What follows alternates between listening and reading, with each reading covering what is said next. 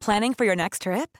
Elevate your travel style with Quince. Quince has all the jet-setting essentials you'll want for your next getaway, like European linen, premium luggage options, buttery soft Italian leather bags, and so much more. And is all priced at 50 to 80% less than similar brands. Plus, Quince only works with factories that use safe and ethical manufacturing practices. Pack your bags with high-quality essentials you'll be wearing for vacations to come with Quince. Go to quince.com/pack for free shipping and 365-day returns. Hey, I'm Ryan Reynolds. At Mint Mobile, we like to do the opposite of what Big Wireless does. They charge you a lot, we charge you a little. So naturally, when they announced they'd be raising their prices due to inflation, we decided to deflate our prices due to not hating you. That's right. We're cutting the price of Mint Unlimited from $30 a month to just $15 a month. Give it a try at mintmobile.com/switch. $45 up front for 3 months plus taxes and fees. Promo rate for new customers for limited time. Unlimited more than 40 gigabytes per month. Slows full terms at mintmobile.com.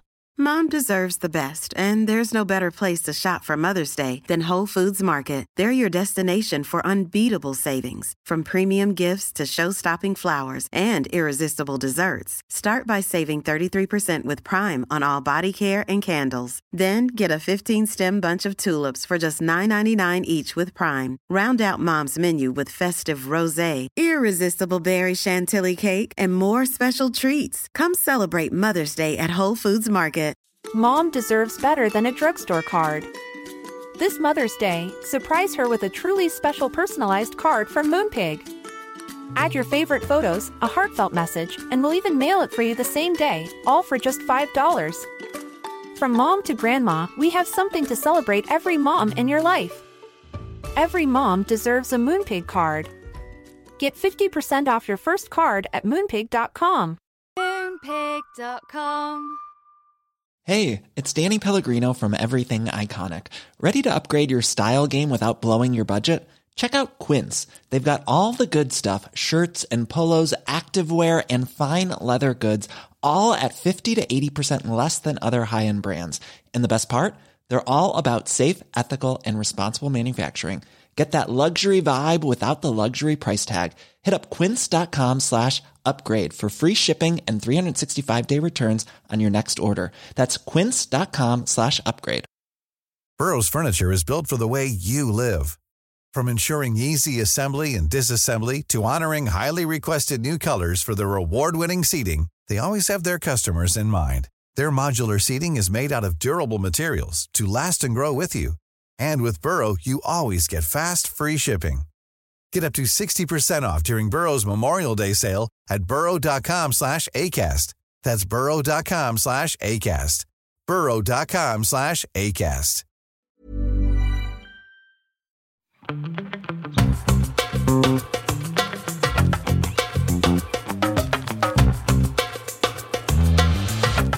Hi, welcome to our podcast.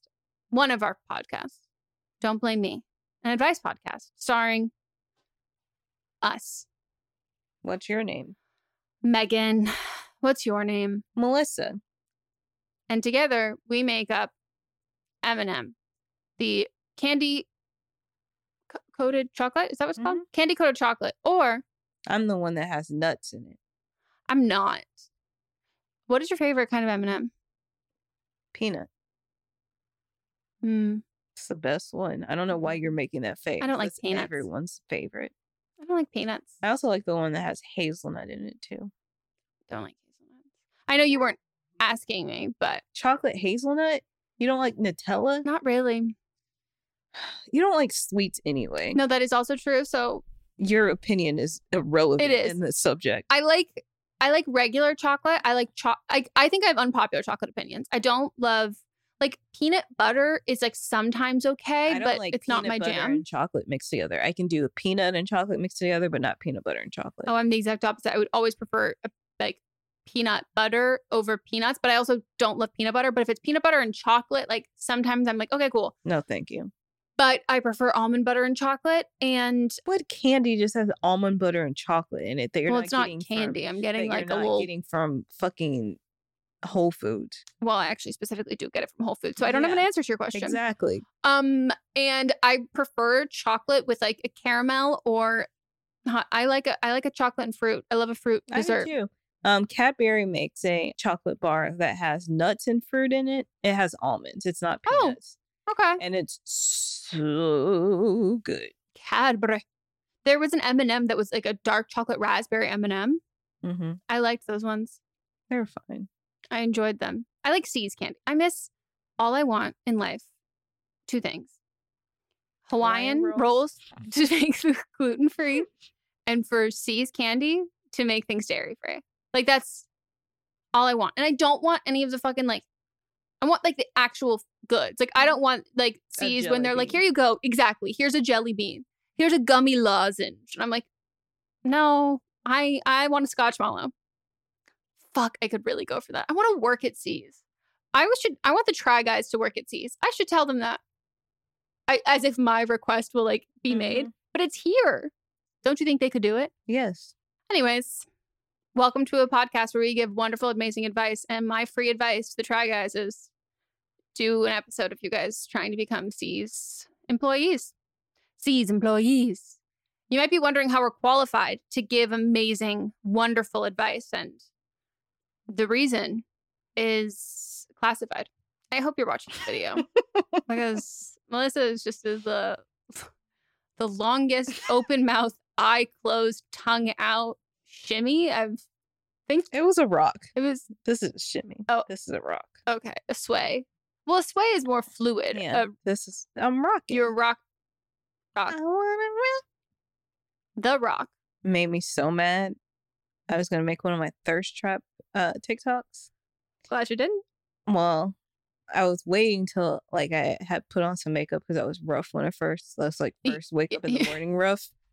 I was gonna make a TikTok because he made a little jokey joke. He was doing an interview for Entertainment Tonight, I think. I don't know. Tonight Weekly, one of them. Yeah, press for something for the movie he just had come out.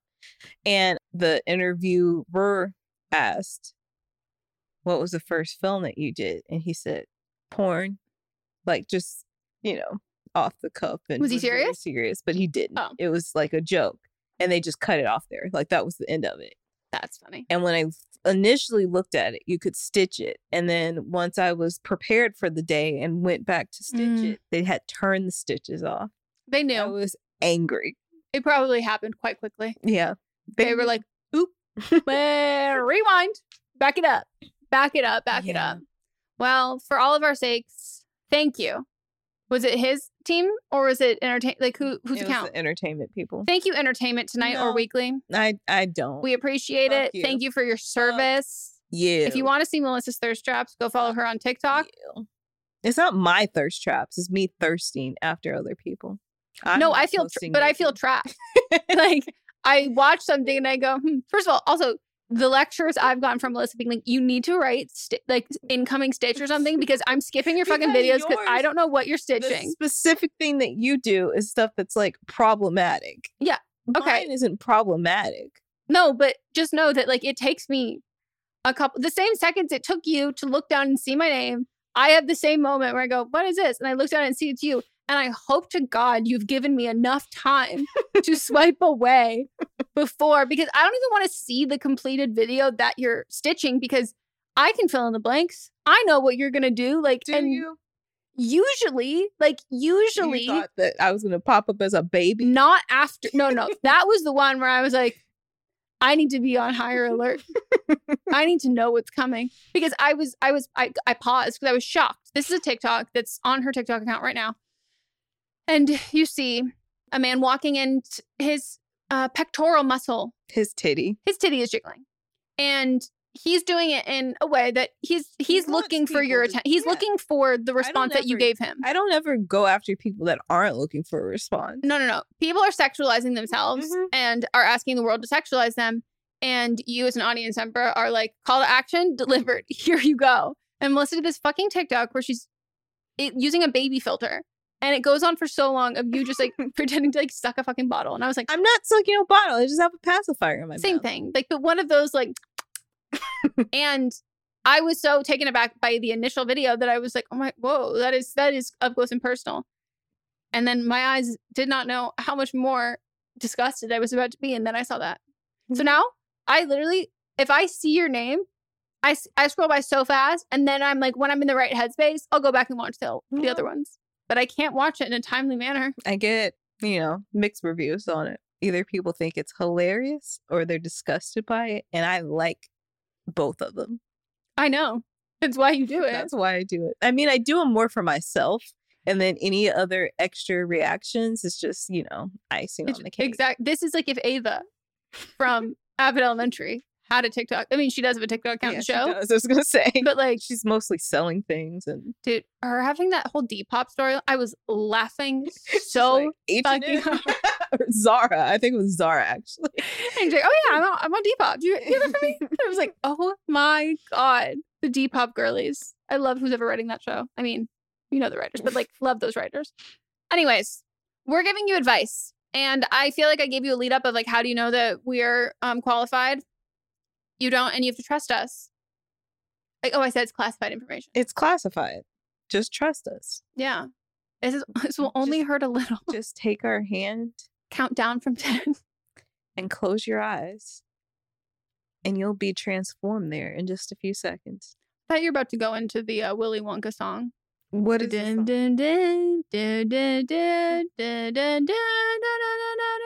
That was a couple extra notes. World of Imagination.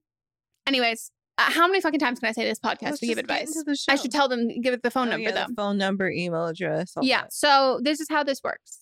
We talk, you listen, and you call us, you leave voicemails, and then we play your voicemails and give you advice. So if you want to call in, you can leave us a voicemail at 310-694-0976. Also, thank you last time for cutting out the pause before I could remember the phone number. That was probably Coco. Thank you, Coco, for cutting that pause out. It was seamless. No one would have known that I just sat there for like 15 seconds going, and then I finally remembered the number. But it's not just exclusive to people who live in the United States. If you're an international listener, you can send us an audio message at meganpodcast@gmail.com. Just record it on your phone. For both of those instances, you'd be 18 or over, have your parents' permission. Let us know your ages. If it's about a relationship, how long have you been dating? If you want to let us know your pronouns, go for it. It is all completely anonymous, but you do need to write it down and practice because you only have 3 minutes. So write it down, then time it on your phone. See if you are going over 3 minutes, what you can cut out. See if you're way under and there's more information that you haven't included, because the more information that we have, the more relevant information we have. Correct. The better advice we can give you. So, and if you give a wonderful voice memo or a call, you might receive a blowjob. No, you might receive not for that. Potentially, not for that. You're gonna have to have a lot of other things going for you. Depends on how good that call is. No, there's no call. And then I, put it in a pool, and then I look, not a swimming pool, but like a like a you need to be less literal with me because I don't know what you're saying. And then I look in and, I examine it. That's the first step. What's the second step? The second step is then me reviewing maybe social media presence, who you are. Yeah, so it's not an isolated thing. Yeah, it's just the first step. Yeah, Melissa's going to use it as potentially like a hookup pool, but she's not using it. How many straight men do we have calling here? One in all of the years that we've been doing this? Were they straight? There was one man that was straight. Oh, I thought he dated women, but I don't know if he. Okay, well, no, maybe you're right. Maybe you're right. That a man. No, you're right, because I'm thinking of someone who like the call was about someone who was like bi, and it wasn't about a heterosexual relationship. Yeah, but I'm just saying, even if we include, are there people with two people penises who vaginas? Yeah, I think we're getting smaller. Yeah. So, the chances of me giving a blowjob, very slim. Very, very slim. Very, very slim. Very slim. But what she actually will give you is a diamond. Not a real one. It's hypothetical. Mm-hmm. As if this entire conversation about getting a blowjob also was not hypothetical. That would, we'd probably get more listeners if that was on the table. If that was our reward. Yeah. We just need to create like how do we turn our podcast into an MLM? How do we turn this into a pyramid scheme? See, that's not an ethical scam, though. No, it's not. Unless we're scamming men. Well, maybe that is why my brain jumped to how do we turn this into an MLM, because it was like, how do we attract men to this podcast? Mm-hmm. I mean, we've been talking about the OnlyFans. Yeah. And I mean, it is remarkable what people can get off to, because I get messages we could just all the put our time. shoulder out, and that could be. Well, I mean, like, even the content of what we're saying. Yeah. I get messages all the time. People are like, oh my God, jacked up. Not all the time. I don't want to overpromise. If I talk in my... No. What? No. Why? What are you saying? We're going to get into the call because I know. I didn't even finish what I was going to say. Okay. I didn't finish. Would you like to continue with your voice? No, that's the sentence. I didn't finish. Just think about it. I know. I didn't have the chance to finish, so... Don't look at me while you say that. I didn't. I was looking at the camera. No, you started looking at me, and then I looked away. And then I averted my eyes. Thank you. My brain short circuit. Did I take my Adderall today? Yes. Did I almost forget my Adderall when I was on my way here? You would have had to turn around. Mm-hmm. But thankfully, it was with my water bottle and my laptop. So I did should be pack up the entire bag and was leaving the door when I realized felt a little too light, and I realized I left everything I need. Oh, I was going to say, you felt the Adderall was missing. Oh, no. I'm not hearing that maraca sound in my bag. That little shika, shika, shika, shika, shika. No, it was the laptop that I was like, this feels, Yeah. It's okay, though, if you didn't have your laptop. You don't necessarily need it. You need it for your tickets. Yeah, I needed it to be in line, the virtual line for Taylor Swift presale tickets. I'm so excited. I'm about to spend... I'm excited for all my Beyonce's money concert, so I get it. But I've been to like every. Have you seen the tweets of people being like Beyonce fans and Taylor Swift fans when it's time for like to buy concert tickets? Oh yeah, and it's just like, I see you. Like we're in this together. Mm-hmm. We got this. Also, did you know? So like, Beyonce and Taylor Swift are friends. That her and Jay-Z skipped Kanye's wedding for a house party at Taylor Swift's house. Yeah, I just love it. Mm-hmm. They've been trying to tell people about Kanye for a minute. Oh, yeah. But also, I don't know how people you really have to rank. Like, you can love Beyonce and you can love Taylor Swift, but like, unless you are rolling in money, like, how the fuck are people? Mm-hmm. Have they done this before? Like, tours the same year?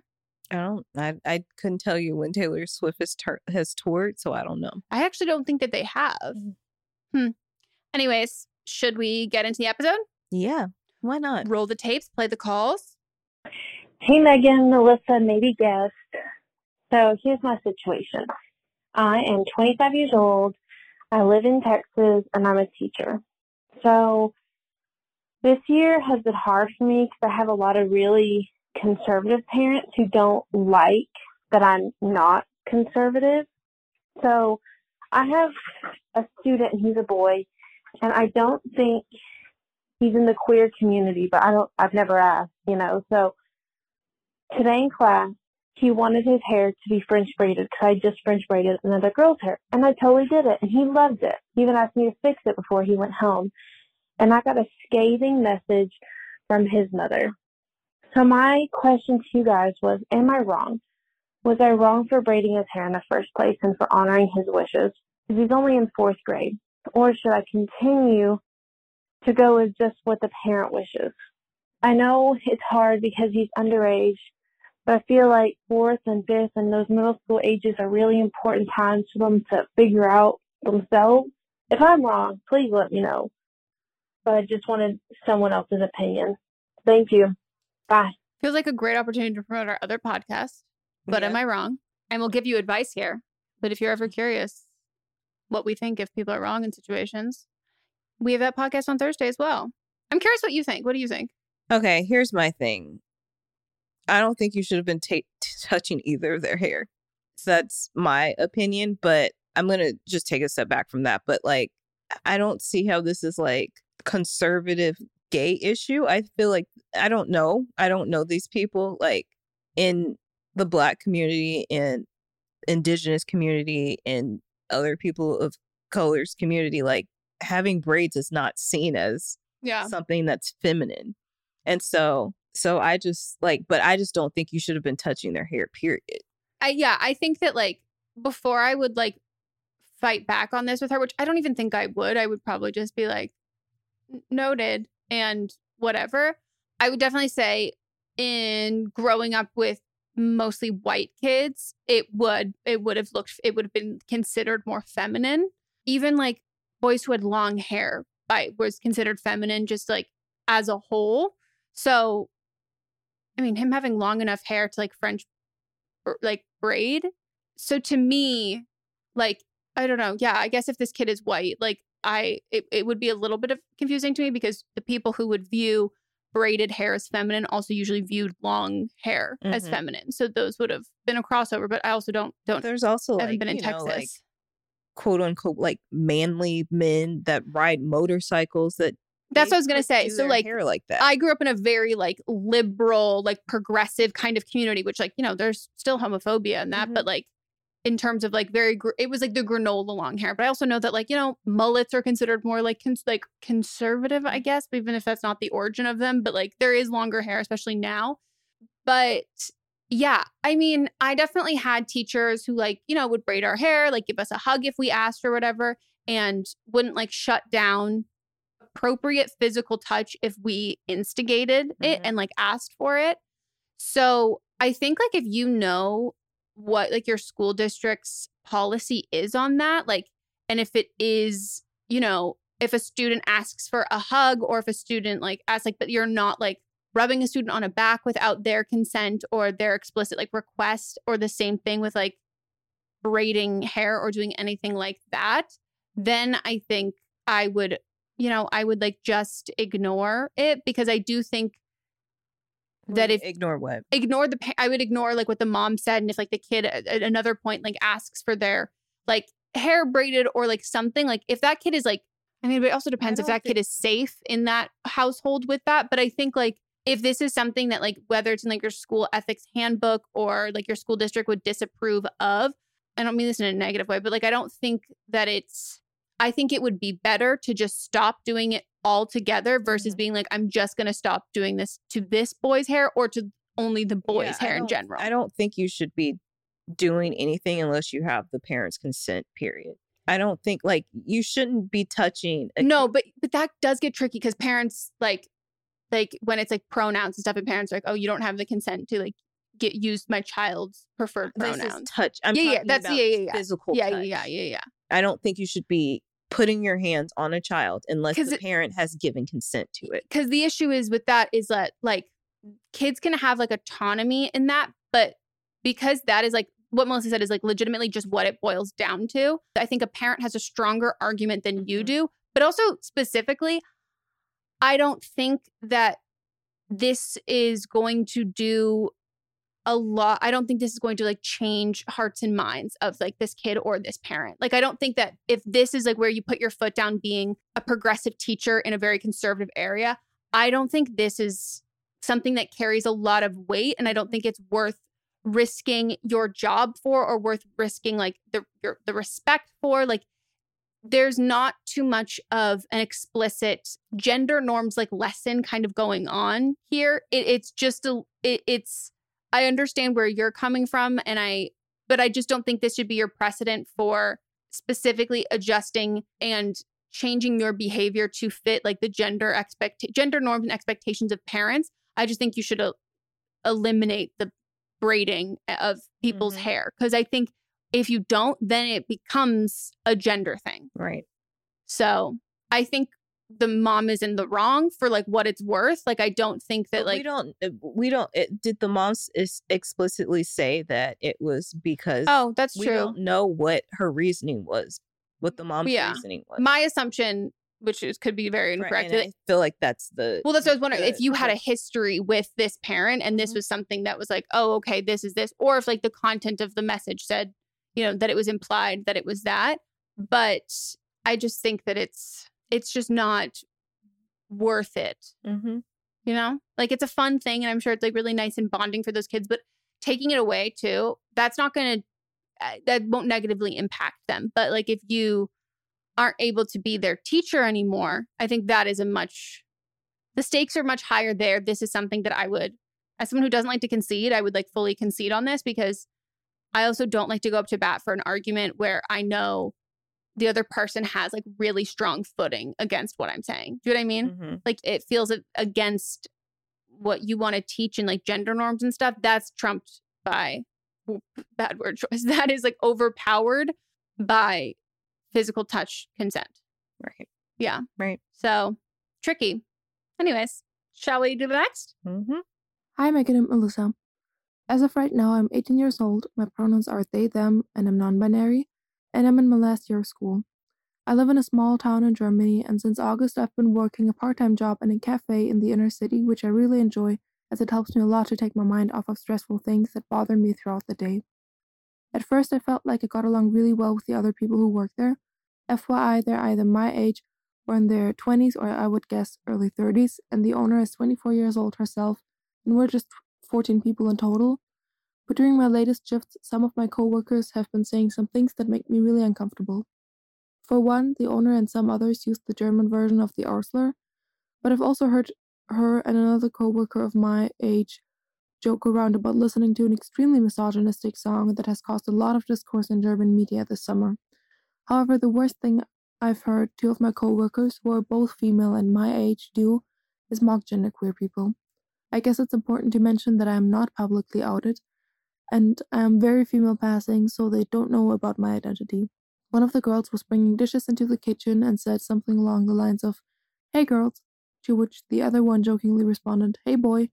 And then the first one said something along the lines of, "Oh yeah, I actually don't identify as a girl anymore. I'm genderqueer now," as a joke. And the other one said, "OMG, I'm genderqueer too now. I'm open for anything." As a queer feminist, my beliefs and moral values are very important to me, and I know that if I don't say anything about their behavior, I silently tolerate it. But I'm fairly new there, and they all have known each other for a while, and I fear that if I do say something, they're not actually going to understand it, and I'll become the annoying coworker. Since almost everybody there talks like this, I have a feeling that I wouldn't be able to encourage them to think about what they say, because they all just kind of marinate in their own beliefs, and therefore are never challenged to reconsider them. I don't work there that much. During school, it's just 2 to 4 times a month, but I don't want to silently tolerate behavior like this that is hurtful to marginalized communities and also hurtful to me. I'm also very scared of conflict and becoming an outsider in my workplace, and as I said, I really enjoy working. It helps a lot with my mental health and keeping myself busy, especially on the weekends when I'm not in school, as I'm recovering from depression and it gives me a reason to get out of the house and be active. I guess since I have taken the job, I've had to realize that not everybody outside my friend group shares the same beliefs as we do. I would really appreciate some advice, and you do not have to go easy on me at all. I want an honest opinion, and I can take it. I love the podcast. I've been listening since the pandemic hit in 2020, and I'm really excited to hear what you both have to say. Bye.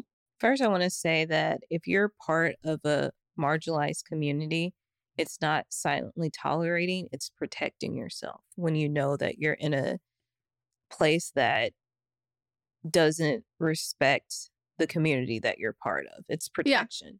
So I understand like where you're coming from, and like I don't want you to feel bad about yourself and how you're handling this, because this is how like you're going through this in a way to, I can't think of the word, in a way to, it's not protect, but like self-preservation. So, yeah, in a way for self-preservation. Yeah. When you're a part of a community, you don't have to advocate for that community. Like, you're just a part of it. Like, you just by existing, like, you're a part of it. And there are different risks when you are, whether it's like an ally or just like an outsider, to correcting someone or calling someone out. Like, there is a safety in that when you are not a part of the targeted group. And it's also not your responsibility to stand up for, like, you recognize that you're a part of this group, but you're like, but you know, for like all of these other people, all of that, like that isn't your responsibility. Like, your responsibility is your own safety and your own protection, physical safety, also your mental safety. And you've expressed that this job has been really great for your mental health. And you know that you would probably, from what you're saying, it sounds like you would be surprised if this was taken well. And based on how casually they're saying this kind of thing, and like, also, not this would be better if it was like actually funny, but there's no part of it that's like, I can even hear what the punchline is.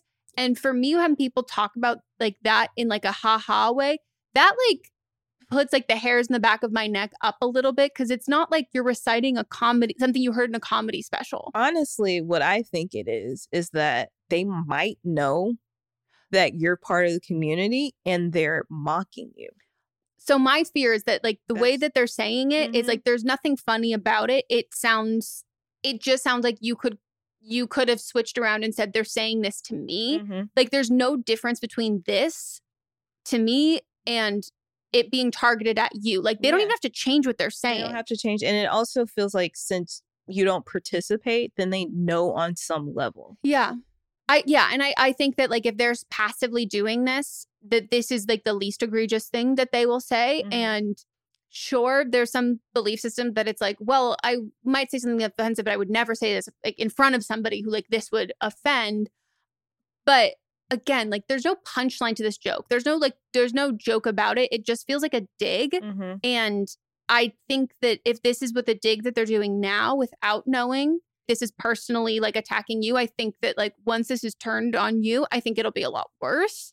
And I don't think that there's anything wrong with you not saying anything. Yeah. Like if you feel empowered to say something at some point, it might not be today, it might be a year from now, 2 years from now, then, say it. If you never feel empowered to say it, don't say it. But I would like weigh if this job is good if this job is good, I'm like when I wasn't working for myself, I was able to separate, my job from the people I was working with. So if you're able to do that, great. But if you're not, then, preserve your mental health as much as you can. Yeah. I also think that like calling out people who are like, you basically said that you're like, they're really set in their ways. They're in like this like echo chamber and they're not looking to be educated or to change anything about that. So calling those people out, the process of calling them out, that should be cathartic because I wouldn't waste your mental and physical energy trying to educate people who have no desire to be educated. Right. And that there's a lot more emotion in there when you're trying to educate someone. It's because you want to see them on the other side and like you see good in them and you want to change them for the benefit of that, for everyone around them, including you. And this doesn't seem like these don't seem like the kinds of people who are ready for that. And you don't think they are. And they're not hiding that. Like you would know, like you can really tell the difference unless the moment of calling them out.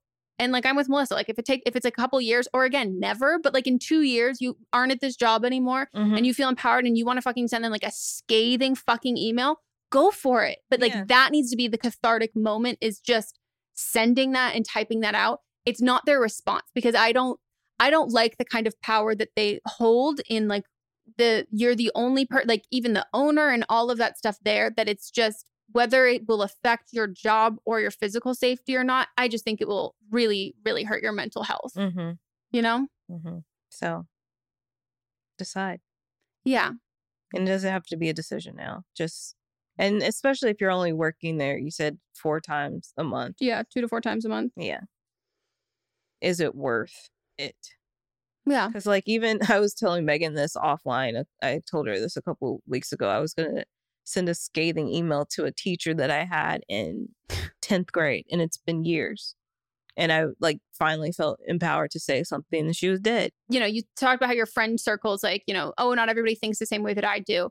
But I would also, if your friend circles are a lot of people who are very like vocally calling people out who are not being inclusive and are being offensive and bigots and all of that stuff, I would seek out some content, whether video or written stuff from people who have gone through similar things. And you'll know that like not everybody, like everybody has a moment where multiple times where they didn't say anything.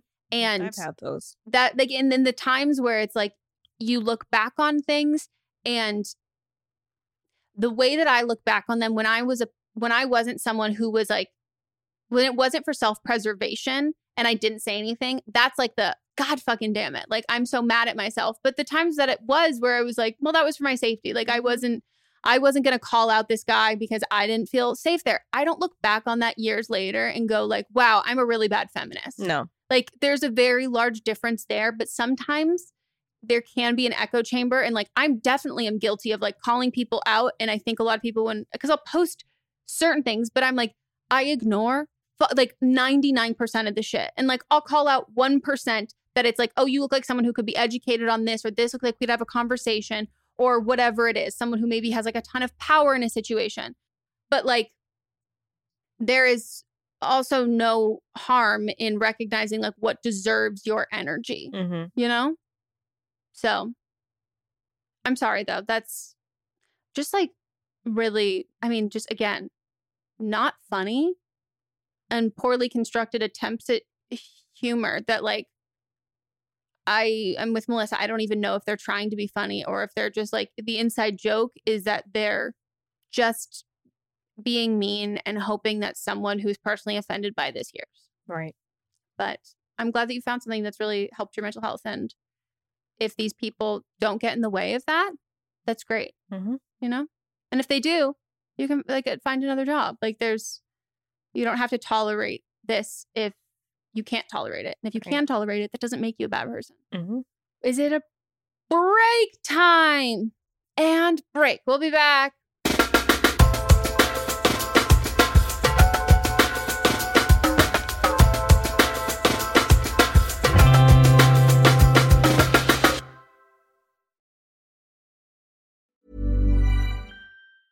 Ryan Reynolds here from Mint Mobile. With the price of just about everything going up during inflation, we thought we'd bring our prices down. So to help us, we brought in a reverse auctioneer, which is apparently a thing. Mint Mobile Unlimited Premium Wireless. How to get 30, 30, bit to get 30, bit to get 20, 20, 20, bit to get 20, 20, bit to get 15, 15, 15, 15, just $15 a month? Sold! Give it a try at mintmobile.com/switch. $45 up front for 3 months plus taxes and fees. Promo rate for new customers for limited time. Unlimited more than 40 gigabytes per month. Slows full terms at mintmobile.com. Flexibility is great. That's why there's yoga. Flexibility for your insurance coverage is great too. That's why there's United Healthcare Insurance Plans. Underwritten by Golden Rule Insurance Company, United Healthcare Insurance Plans offer flexible, budget-friendly coverage for medical, vision, dental, and more. One of these plans may be right for you if you're, say, between jobs, coming off your parents' plan, turning a side hustle into a full hustle, or even missed open enrollment. Want more flexibility? Find out more about United Healthcare Insurance Plans at uh1.com. Mom deserves better than a drugstore card. This Mother's Day, surprise her with a truly special personalized card from Moonpig. Add your favorite photos, a heartfelt message, and we'll even mail it for you the same day, all for just $5. From mom to grandma, we have something to celebrate every mom in your life. Every mom deserves a Moonpig card. Get 50% off your first card at Moonpig.com. Moonpig.com. Mom deserves the best, and there's no better place to shop for Mother's Day than Whole Foods Market. They're your destination for unbeatable savings, from premium gifts to show-stopping flowers and irresistible desserts. Start by saving 33% with Prime on all body care and candles. Then get a 15-stem bunch of tulips for just $9.99 each with Prime. Round out Mom's menu with festive rosé, irresistible berry chantilly cake, and more special treats. Come celebrate Mother's Day at Whole Foods Market. Today's episode is brought to you by a sponsor we love, 310 Nutrition. 310 Nutrition is helping us, you, our listeners, in the new year with protein and superfood-rich products with so many options and flavors for your personal preferences. They're adding new products all of the time, and I just got I didn't just get my package. I just got a secondary of my package, and I, as someone who needs electrolytes to function, it's like elixir from the gods. I cannot sing their praises enough. Specifically, the cucumber flavor of this electrolyte mix is delicious. Like it's so good. I've even like had it on like ice and been like, I'm drinking like a drink. Like you can throw a little straw in there. And it's delicious. It's so good. And I love, they're filled with so many great ingredients that really help if you're like me and you medically need some electrolytes, but also if you're working out, if you're sweating, hot summer day, you're going to an amusement park, you're on your feet for a long period of time, all of that. Most of us are not getting the electrolytes we need. Yeah, I drink mine specifically when I am working out. It's my beverage while I'm working out. I just take 1 stick of the hydrate, mix it in with my bottle of water. 16 ounces of water can provide the same amount of hydration equal to drinking 2 to 3 bottles of water if you got that hydrate in there. They also have the all-in-one shakes, which I absolutely love. I'm running low, so I got to get some more. But I love the chocolate bliss, the vanilla cream, the caramel sundae. I have all 3 of those flavors. Sometimes I mix and match them. Sometimes I'll use it when I'm baking, or I'll just drink it straight. And they're so good. They have a triplex protein blend, plant-based proteins that include pea, brown rice, and pumpkin that makes it so delicious. You can get fiber and superfood blends with more than 25 organic fibers and superfoods blended into one easy, delicious shake. And they also have 310's 4-shake flavor starter kit, which lets you sample all the flavors for only $9. Right now, 310 is celebrating a new year of goals with Don't Blame Me and giving our listeners 50% off up to $100 for your first order. With so many sample packs, new products, it's really fun and super easy to put together an order, or you can start a subscription on products you know you'll use. Go to 310nutrition.com and use the code BLAMEME right now for 50% off up to $100 for your first order. That's 310nutrition.com and use code BLAMEME. In our live stream, our listeners are always recommending and talking about books. So we're so excited about Book of the Month because this is something that our listeners are going to love. This is a brand that I've been familiar with for a long time. I love watching people talk about it. I love seeing what books people are reading and what books they have available. And I love everything about it. So I'm so excited for someone who the ease of getting into a book, a lot of it can feel really daunting. So to have a service where it's you're going to get high quality hardcover books, which that's my preferred way to read, at incredible prices, but also curated. So it's amazing, cool, wonderful, great. It's kind of a straight shot into that, and something that Book of the Month you can do over and over and over again. And one of the great things about it is the longer you are part of the program, the cheaper the books get. Book of the Month's mission is to help readers discover new books they love and promote the work of emerging authors. One of the amazing things about Book of the Month is that every aspect of Book of the Month experience is designed to be fun and special for readers. First of all, the books come in a bright blue box, which is very pretty. Me and Megan were just talking about them. There's also a fun app to pick your books and track reading progress. And as well, there are reading challenges and rewards. And Book of the Month makes it really easy to decide what book to read next, which for me is the biggest hurdle. I love when other people make choices for me, especially when they're good choices. And I'm cool, I can trust you. So each month, the editorial team reads through hundreds of new titles and they pick some of the best new books for you to choose from. All of the books are so good, you can't go wrong. And I mean that wholeheartedly. When we were picking our selects for this, I was wait, I like all of them. This is hard. And I literally coordinated with Melissa and I was okay, so these are my top ones. I'm assuming they will be yours. So don't pick the same one as me so then we can swap afterwards. And that's what we did. So we got The Ministry of Time by Killian Bradley. And we also received The Return of Ellie Black by Emiko Jean. The Ministry of Time is people are calling it if you're a fan of Outlander and spy novels or time traveling books, it's quoted from Town and Country saying it's really innovative, fun storytelling. The Ministry of Time is definitely for you, and listed as 45 of the must-read books for spring 2024. And then Harper's Bazaar also said part time travel romance, part spy thriller, and 100% multifaceted joyride. When I tell you that, I was sold. We're also excited about The Return of Ellie Black, and this one is about a missing girl who returns, but that isn't the end of the story. It's only the beginning. We both like a detective book. This one is 20 years since Detective Chelsea Calhoun's sister vanishes. Ever since, Chelsea has been searching for signs for closure for other missing girls. But happy endings are rare in Chelsea's line of work. Which that sounds so intriguing, and I'm looking forward to reading this novel so much. Can't wait, and we're so excited to usher in this new sponsor. And we know y'all are already going to love this. Plus, we've been recommended this so many times. Mm-hmm. So we've already got fans in you. Try the service yourself at bookofthemonth.com, and you can get your first book for $5 with code PEDALS. That is your first book $5 at bookofthemonth.com using code PEDALS.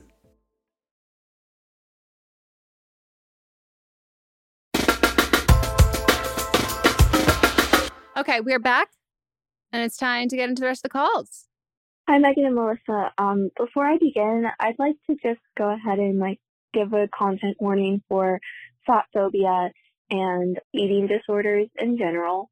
So I have struggled with my eating for a long time, and this isn't anything I'm not asking any questions medically, but I was just wondering how did you two deconstruct your internalized fat phobia? Because that's something that I've been struggling with. Oh, I'm 21 years old, she, her, and I'm a cis woman. And I've been having a hard time figuring out how to deconstruct that. And I go to therapy and we talk about it some, but it's still really hard for me to even talk about. And when we talk about deconstructing fat phobia, with me, it always comes with other conversations that are really hard for me to have. So I just wanted to see what you two would say. And in my journey in deconstructing my internalized fat phobia, right now, I would say that I'm very much fat phobic against myself, and thoughts pop up about other people, but I shut them down really quickly and say, no, that's not okay. So my fat phobia is directed at myself a lot, but I know that fat phobia is fat phobia, and it's not. If you have internalized fat phobia, you're fat phobic against everyone. It's not a one or the other. So thanks so much. Also, this is a really sensitive topic for me, so if you guys could be a little nicer. But yeah, that's all. Thanks so much. I love you both. Bye. The only time we'd be mean about this is when 2 seconds in this call, we first thought you said thought phobia. Yeah, and we just want to acknowledge that if you're watching the video and you saw a smile, I looked at Melissa and I go, did she say thought phobia? And Melissa goes, I literally thought that's what she said. And then it was very abundantly clear after that that's not what you said. Mm-hmm. So our apologies for that. It's always the people who are you can be as mean as you want, or please don't be mean to me. Those specific people who say that, I'm we're so not going to come for you at all. So don't worry about that. I want to clarify that we can talk about unpacking fat phobia, but having internalized fat phobia, I'm not fat. And so I am not a part of an oppressed group who is then internalizing that there. So I think that distinction is really important. And if you're specifically looking for people to talk about unpacking internalized fat phobia, I don't want to even somewhat claim that we can come at it from that perspective. Right. But I first want to say, I think it's really fantastic for you to acknowledge this at 21. I did not acknowledge this at 21. And for you to recognize that fat phobia that you pertain to yourself is not isolated, that it does seep into how we consume other things. And a lot of people think that it's well, no, I'm only fat phobic against myself. I have no issue with other people. And whether it's as cut and dry and clear as this, is that you recognize you have those thoughts about other people. It can literally be something as simple as comic book characters, as animated things, just things that you don't think that there's a specific person on the receiving end. It's there. So, I mean, my advice, I say over and over and over again that the best thing I ever fucking did for my own issues and my body image and unlearning fat phobia is the podcast maintenance phase, because there's something really fucking insidious when you realize that something that exists and that you've partaken in and that it has affected you and shaped you, that you realize that that's just the tip of the iceberg and it's so much deeper.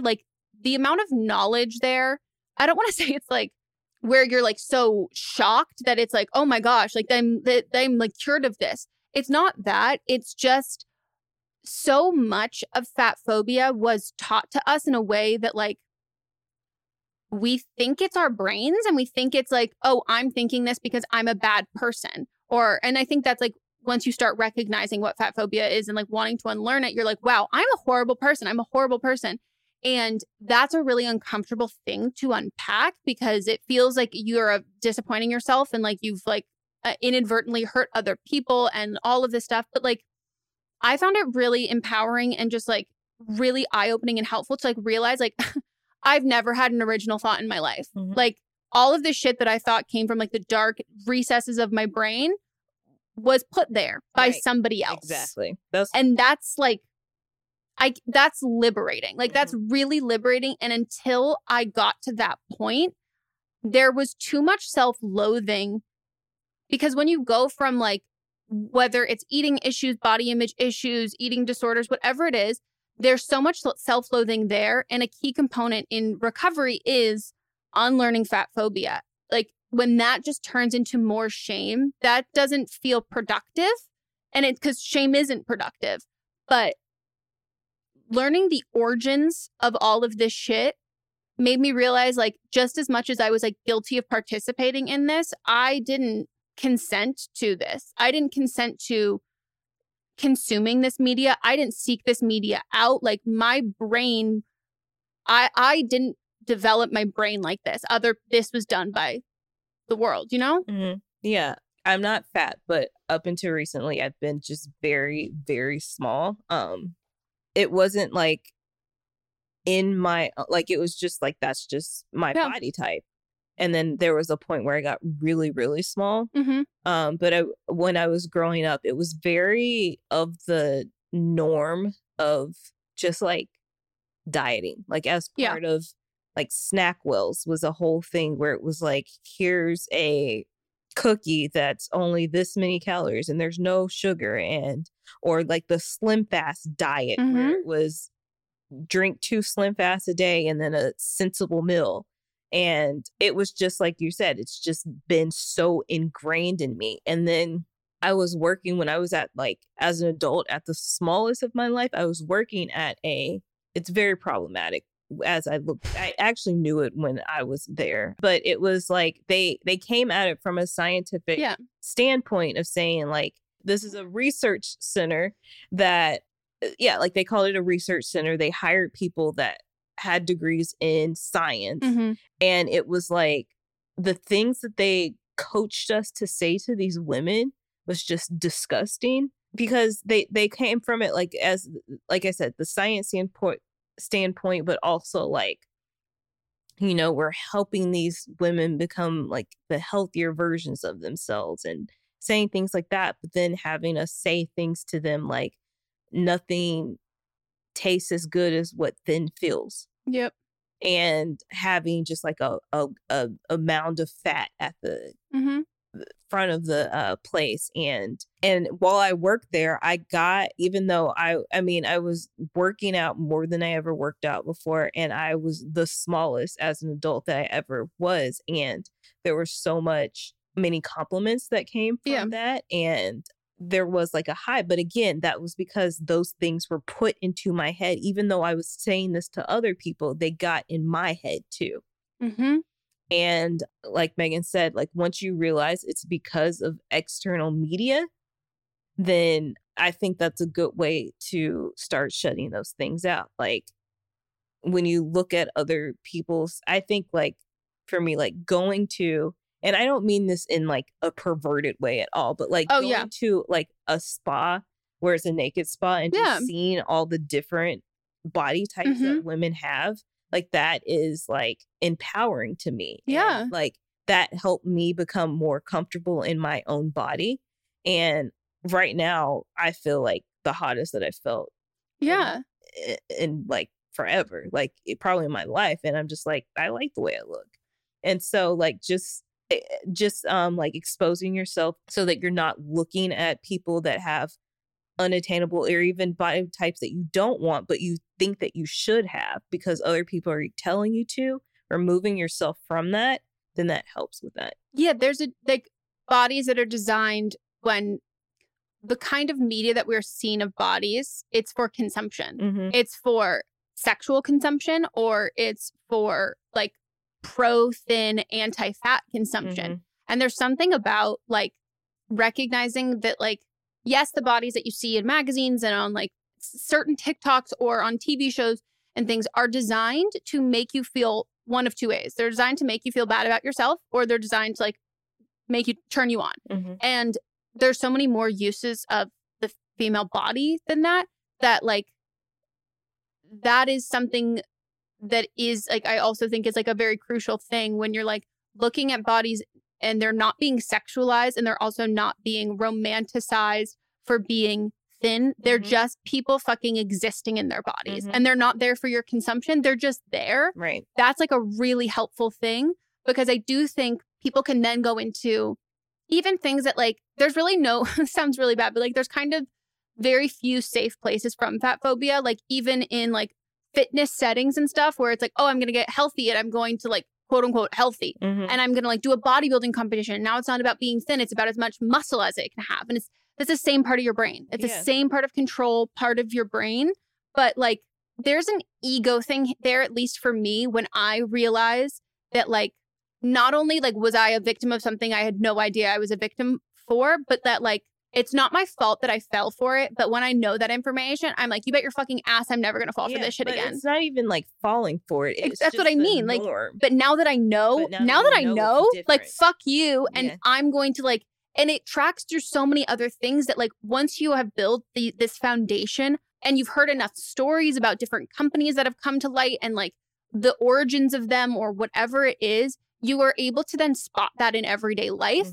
And I like can see now for like products that are nothing I've encountered before, but the marketing, just the verbiage around it or whatever they're claiming or how they speak about it, all of my red flags go up. And that's something that like this like requires education. And I think that like we're so fucking far behind on education about fat phobia and unlearning fat phobia specifically for women that like there's not a lot of content out there. And so a lot of the times, like, I'm not saying that like therapy is a bad thing at all, but this is a problem that is like a worldwide problem that like we have to know and educate ourselves before we can try and fix it. It's not an emotional thing. It's not like a psychological, it's to the point where like, I don't know my brain. I didn't know my brain without fat phobia. And like, it's still something that like I check myself on.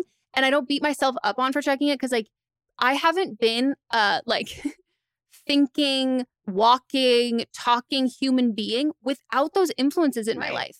Like, so there isn't this end goal because I don't know her. Like, I've never met her. I've never seen her. And I'm doing, like, my very best to get to a place where, like, I'm not recognizing the worst version of myself. I'm not recognizing that part. Like, I'm applauding and encouraging the process that I'm making.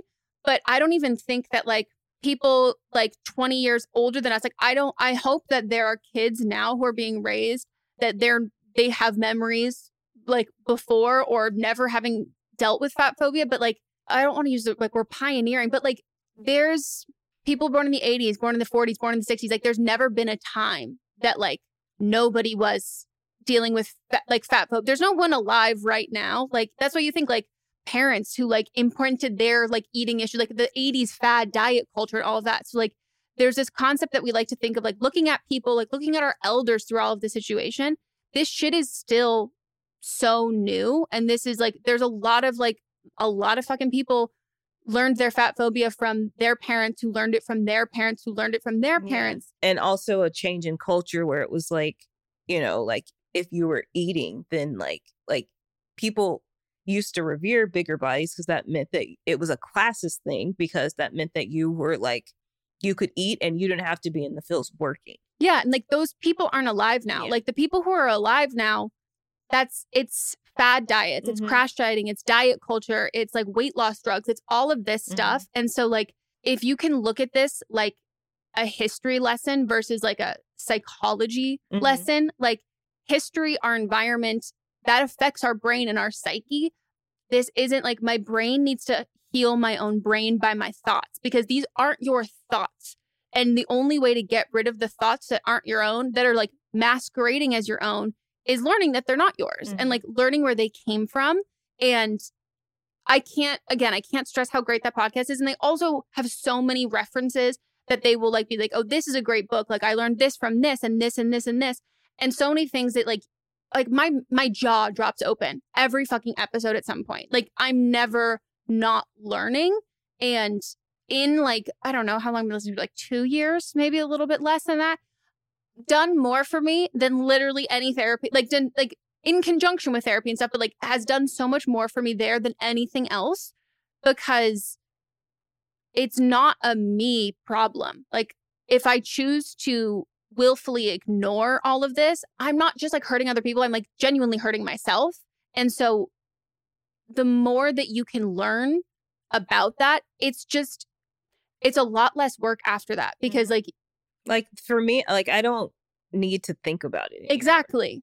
And like there might be moments or times or things, especially if it's reflecting on yourself or there's something, or if you haven't, you know, done some self-inventory in a while. But like when you learn about fat phobia, it becomes like that, it becomes a louder voice in the fat phobia in your head, you know, like because you weren't taught about fat phobia, like to be fat phobic in an educational way with all of these resources. Like you were just, it was just what it was. Mm-hmm. And so unlearning that, I think like if you look at it the same way of like, you know, sexism, like racism, like all of these other things, like it becomes very obvious. And it's not like obviously, like it's not like oh, well, I don't know about that, I'm going to like argue with myself with that. It just becomes like, these are the facts. Right. And like, this has affected me. And now this has affected me more. And now this is getting better.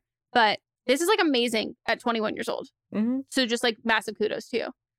Because that was not me. Anyways. One more call. Hi, Megan and Melissa. I am a 24-year-old female. I use she, her pronouns.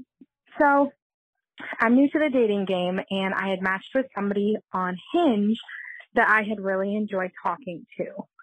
I could tell that maybe like there was something where he may have, I don't know how to phrase it politely or politically correct, but that he may have some sort of like disability, which I was totally fine with. He never mentioned anything to me, and I was never going to bring it up because it didn't really matter to me.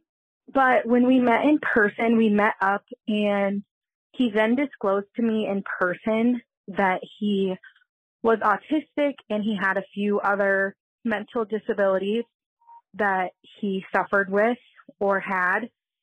And for me, that was something that it kind of caught me off guard, not in the fact that I have an issue with it, but more in the fact that that was something that was not disclosed to me before we went on a date. We had a good time on the date, but it didn't end up working out. He lived far away, and it just ended up not being something that worked out for us. But I guess my question, or what I'm asking for, is it wrong of me to feel misled in the fact that he didn't disclose that to me before we met? Or do you think that's something that is justified for him to disclose at his pace or when he's ready? For me, I already have a child with some disabilities, and it's hard for me as a mom to understand what to encourage him to do in the future. And I don't want to come off in a bad way. But I was just curious, and he was really upset with me after we had been talking for a few more weeks after our date that it wasn't going to work out. And I guess I'm just interested where your guys' heads are at about this topic. Love the podcast. Thanks. Our heads are in a non-ableist space. Yeah, which yours is not. Yeah, especially when you have a child. I can't remember the last time that I listened to a call on this podcast where I was like, please don't say what I think you're about to say. And you did.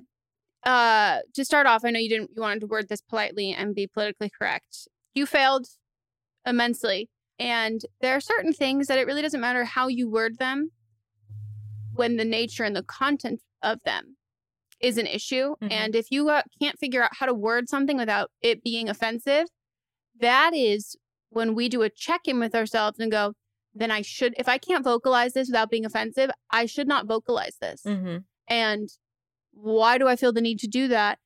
Oh shit, I can't spin this in a way that is politically correct. So therefore, this is a moment for me to realize that I need to check in with myself and undo this and educate myself, because I just partook in problematic behavior. And you said that it wasn't an issue for you, but it clearly is an issue.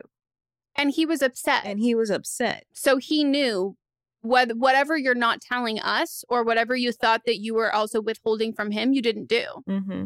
This really upsets me. Me too. From a broad stance. I'm broad as a woman. Broad perspective. Broad perspective stance. I'm like literally like goosebumps angry. Mm-hmm.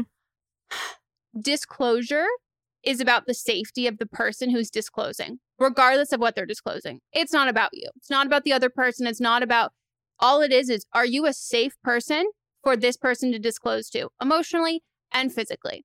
Nobody should be asked to disclose before they're ready. And nobody should feel that they have to disclose in order to not mislead somebody else. Because how are you misleading anybody to begin with? That's what, but like, she was like, I felt like misled, but also like, so your assumption is everybody is able-bodied and neurotypical. Yep.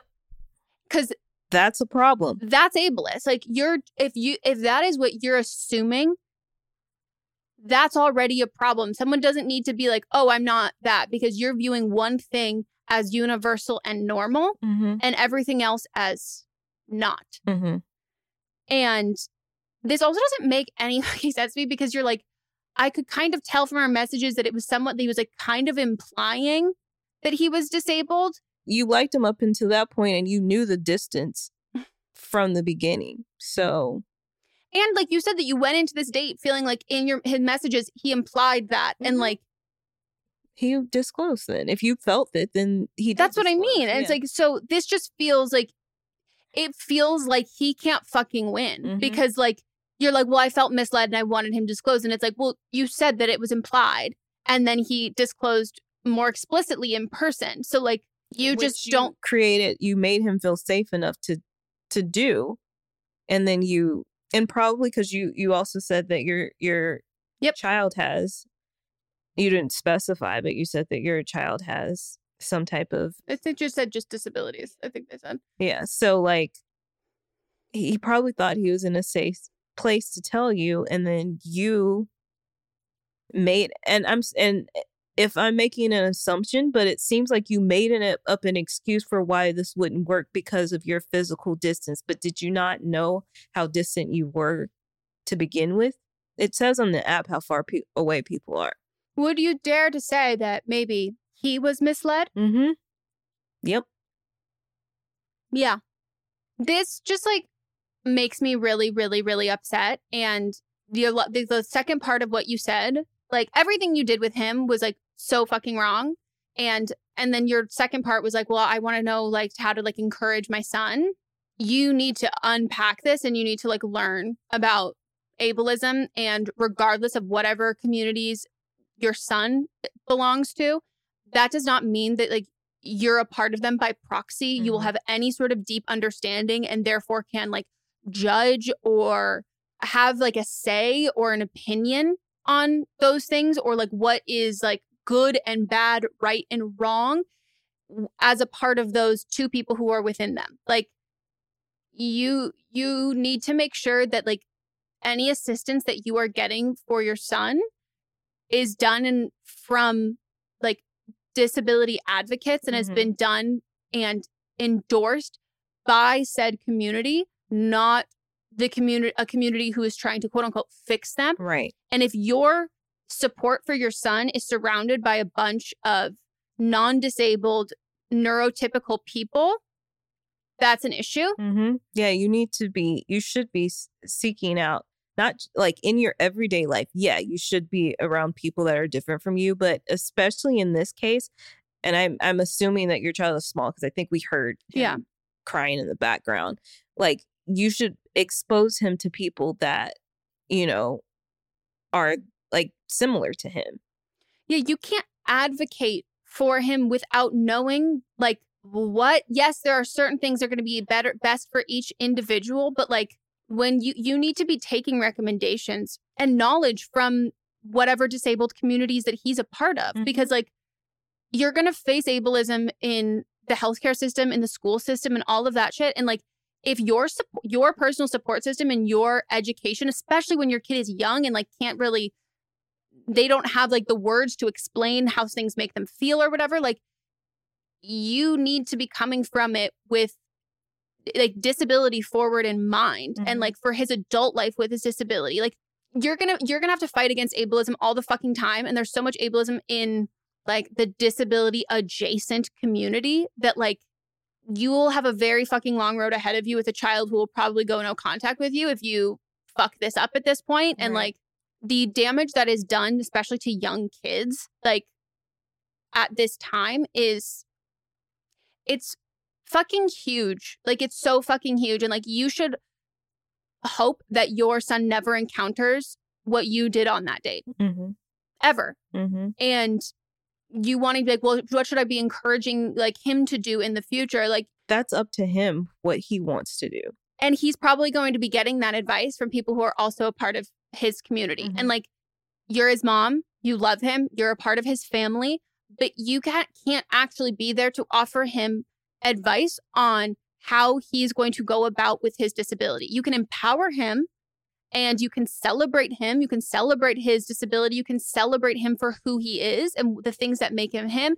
And you can stand up when people are being ableist against him. But like, you can't tell him how to be disabled. What to do, how to act, how his response should be. Like, these are all things for him.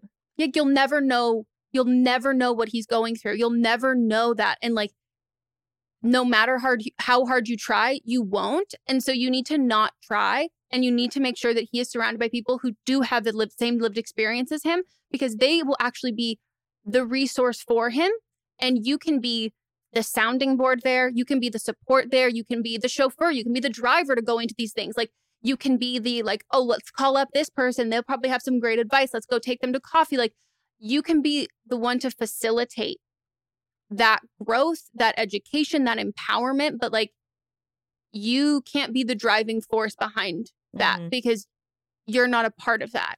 And I really hope this is like a massive wake up call to you. And I think you should send a written apology. Don't fucking call the guy you went on a date with. Like, don't waste his time. But I think you should send a very nice written apology that you'll probably never hear anything back from. But I think you should learn a fuck ton before that. And then, I was going to say, don't just apologize without you learning and realizing why what you did is wrong. Like, you need to take time, figure out, and then come through with a sincere apology.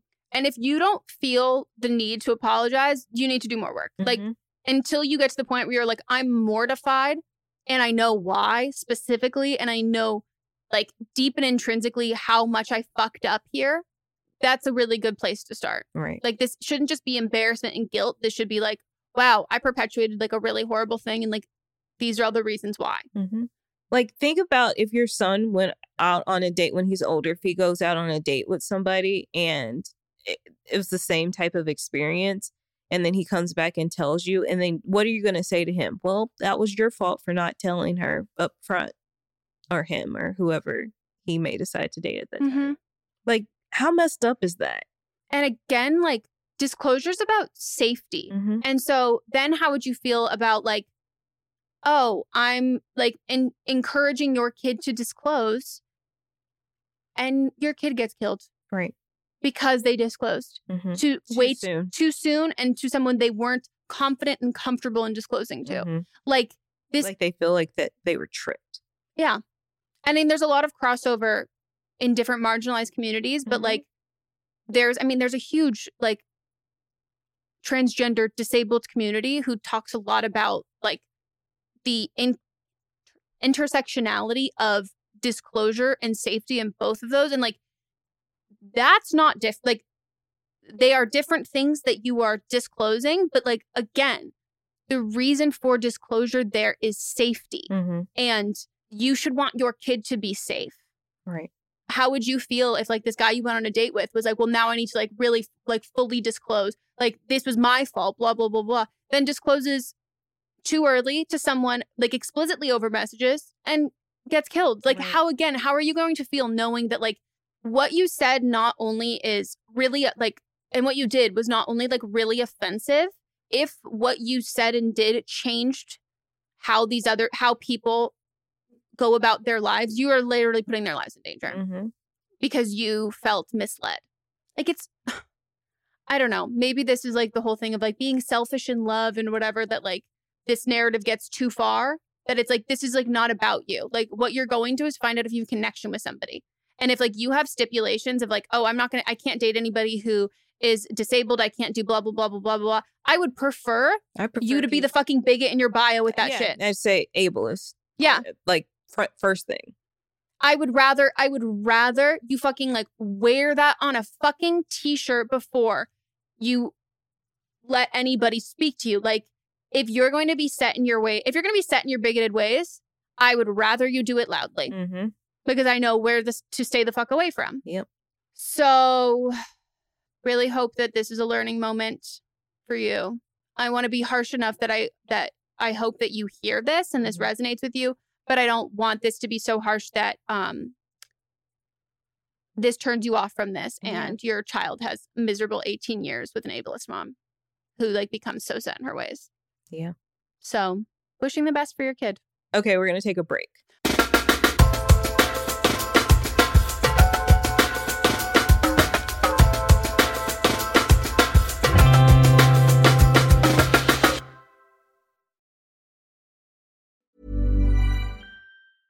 Imagine the softest sheets you've ever felt. Now imagine them getting even softer over time. That's what you'll feel with Boll & Branch's organic cotton sheets. In a recent customer survey, 96% replied that Boll & Branch sheets get softer with every wash. Start getting your best night's sleep in these sheets that get softer and softer for years to come. Try their sheets with a 30-night guarantee. Plus, get 15% off your first order at bollandbranch.com. Code BUTTERY. Exclusions apply. See site for details.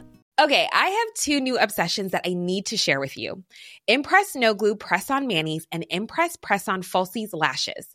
Trust me, these are getting ready game changers. Both require no glue, so there is no damage to your natural nails and lashes, no mess, and no annoying dry times. Just one step and you're done. Boom. Instant glam. Visit impressbeauty.com/presson and use code PRESSON25 at checkout for 25% off Impress Manicure and Press-On Falsies. Mom deserves the best, and there's no better place to shop for Mother's Day than Whole Foods Market. They're your destination for unbeatable savings, from premium gifts to show-stopping flowers and irresistible desserts. Start by saving 33% with Prime on all body care and candles. Then get a 15-stem bunch of tulips for just $9.99 each with Prime. Round out Mom's menu with festive rosé, irresistible berry chantilly cake, and more special treats. Come celebrate Mother's Day at Whole Foods Market. Mom deserves better than a drugstore card. This Mother's Day, surprise her with a truly special personalized card from Moonpig. Add your favorite photos, a heartfelt message, and we'll even mail it for you the same day, all for just $5. From mom to grandma, we have something to celebrate every mom in your life. Every mom deserves a Moonpig card. Get 50% off your first card at moonpig.com. Moonpig.com. Imagine the softest sheets you've ever felt. Now imagine them getting even softer over time. That's what you'll feel with Boll & Branch's organic cotton sheets. In a recent customer survey, 96% replied that Boll & Branch sheets get softer with every wash. Start getting your best night's sleep in these sheets that get softer and softer for years to come. Try their sheets with a 30-night guarantee. Plus, get 15% off your first order at bollandbranch.com. Code BUTTERY. Exclusions apply. See site for details. Flexibility is great. That's why there's yoga. Flexibility for your insurance coverage is great too. That's why there's United Healthcare Insurance Plans. Underwritten by Golden Rule Insurance Company, United Healthcare Insurance Plans offer flexible, budget-friendly coverage for medical, vision, dental, and more. One of these plans may be right for you if you're, say, between jobs, coming off your parents' plan, turning a side hustle into a full hustle, or even missed open enrollment. Want more flexibility? Find out more about United Healthcare Insurance Plans at uh1.com.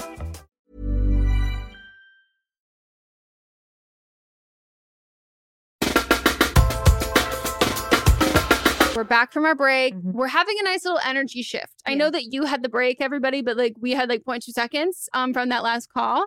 and for our own sanity. We're getting in a good mood now. Yeah. We're getting a little less angry. I'm not on my vigilante shit. Taking a pause on that. All right, time for Don't Blame Them. Woo! What is Don't Blame Them?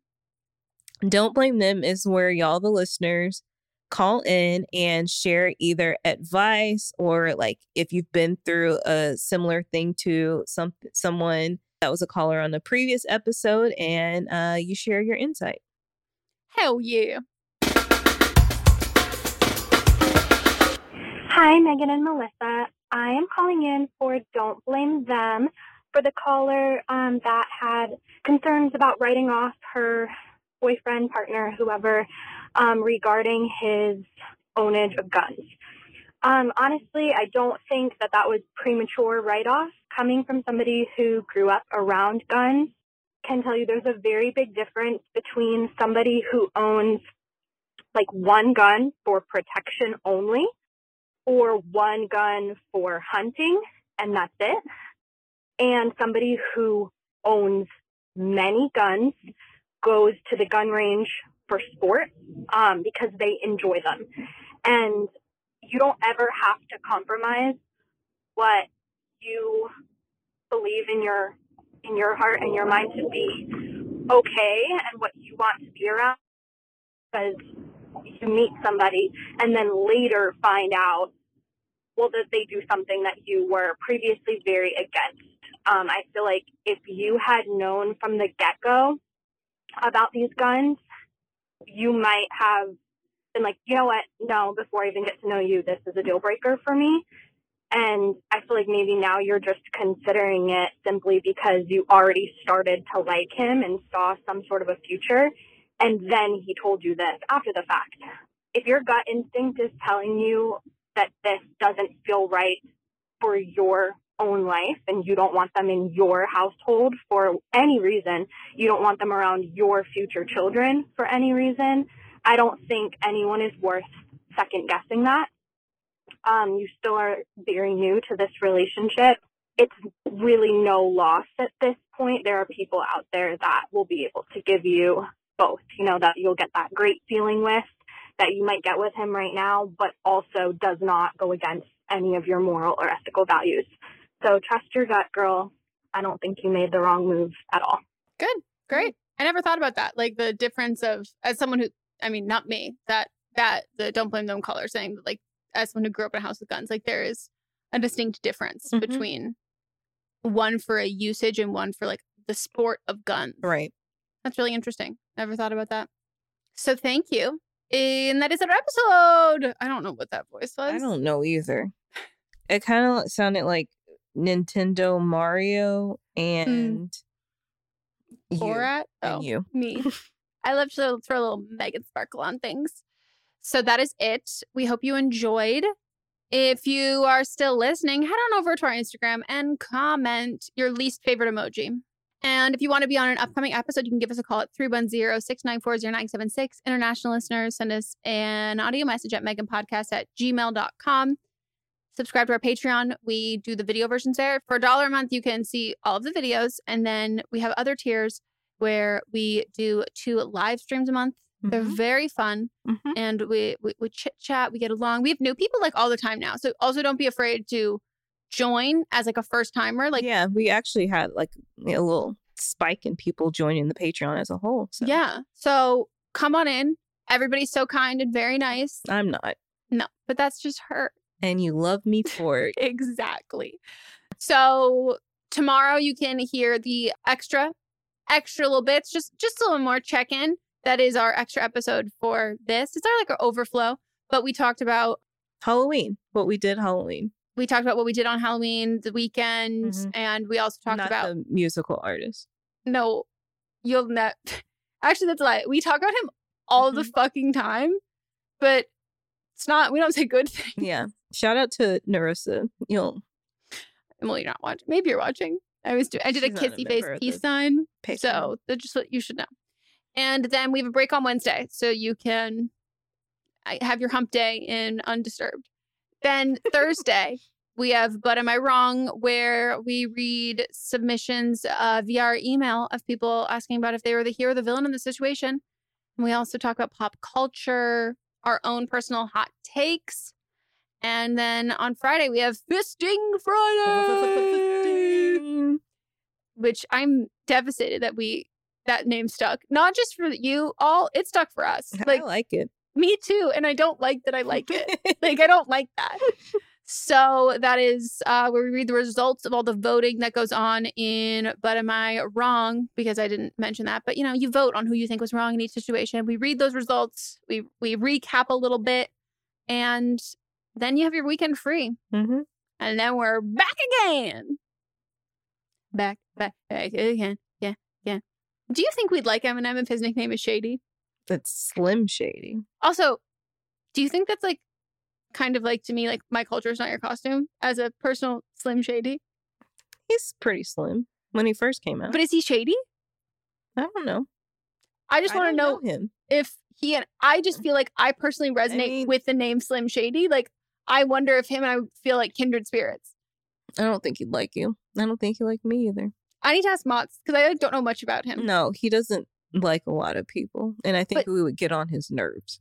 A lot of his early career was making fun of pop icons. So that's what I was going to say. I'm so the people he doesn't like, because there's some people who I'm I know you wouldn't like me, but I dislike all of the same people you dislike. And I'm just here for the ride. But I wonder. He dislikes Britney. Okay. That's what I was asking. Okay. I was okay, so no. No. I wouldn't. Okay.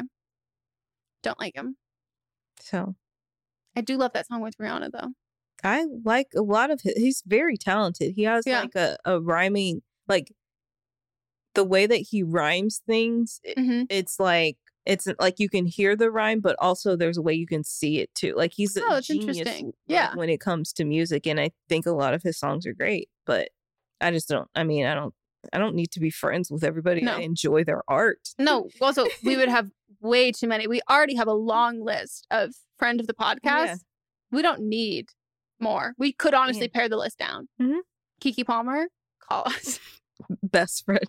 We're here whenever you want. Halloween looks, Rogue, which all started from to be that guy on TikTok that made the suggestion that she should be Rogue is and now she saw it and then made her a Halloween costume from it and the power photo that shoot he has. Can you imagine waking up that morning and being him and just being his DMs are check it. First of all, when she acknowledged it to begin with, and then after that, and she'd be as someone that is now watching the animated X-Men, she would be a perfect Rogue. Sugar. That's why I start calling you Sugar. Inspired by Rogue. Okay. Here, I'll take it. I'm happy with it. Call me whatever. It's a Southern gal. Who is? You are? I am, and so is Rogue. Oh, okay. Anyways. No new reviews. We haven't had a new one since September, so please leave a review. Mm-hmm. And if you know Keke Palmer. Okay. That's it. Goodbye. Bye.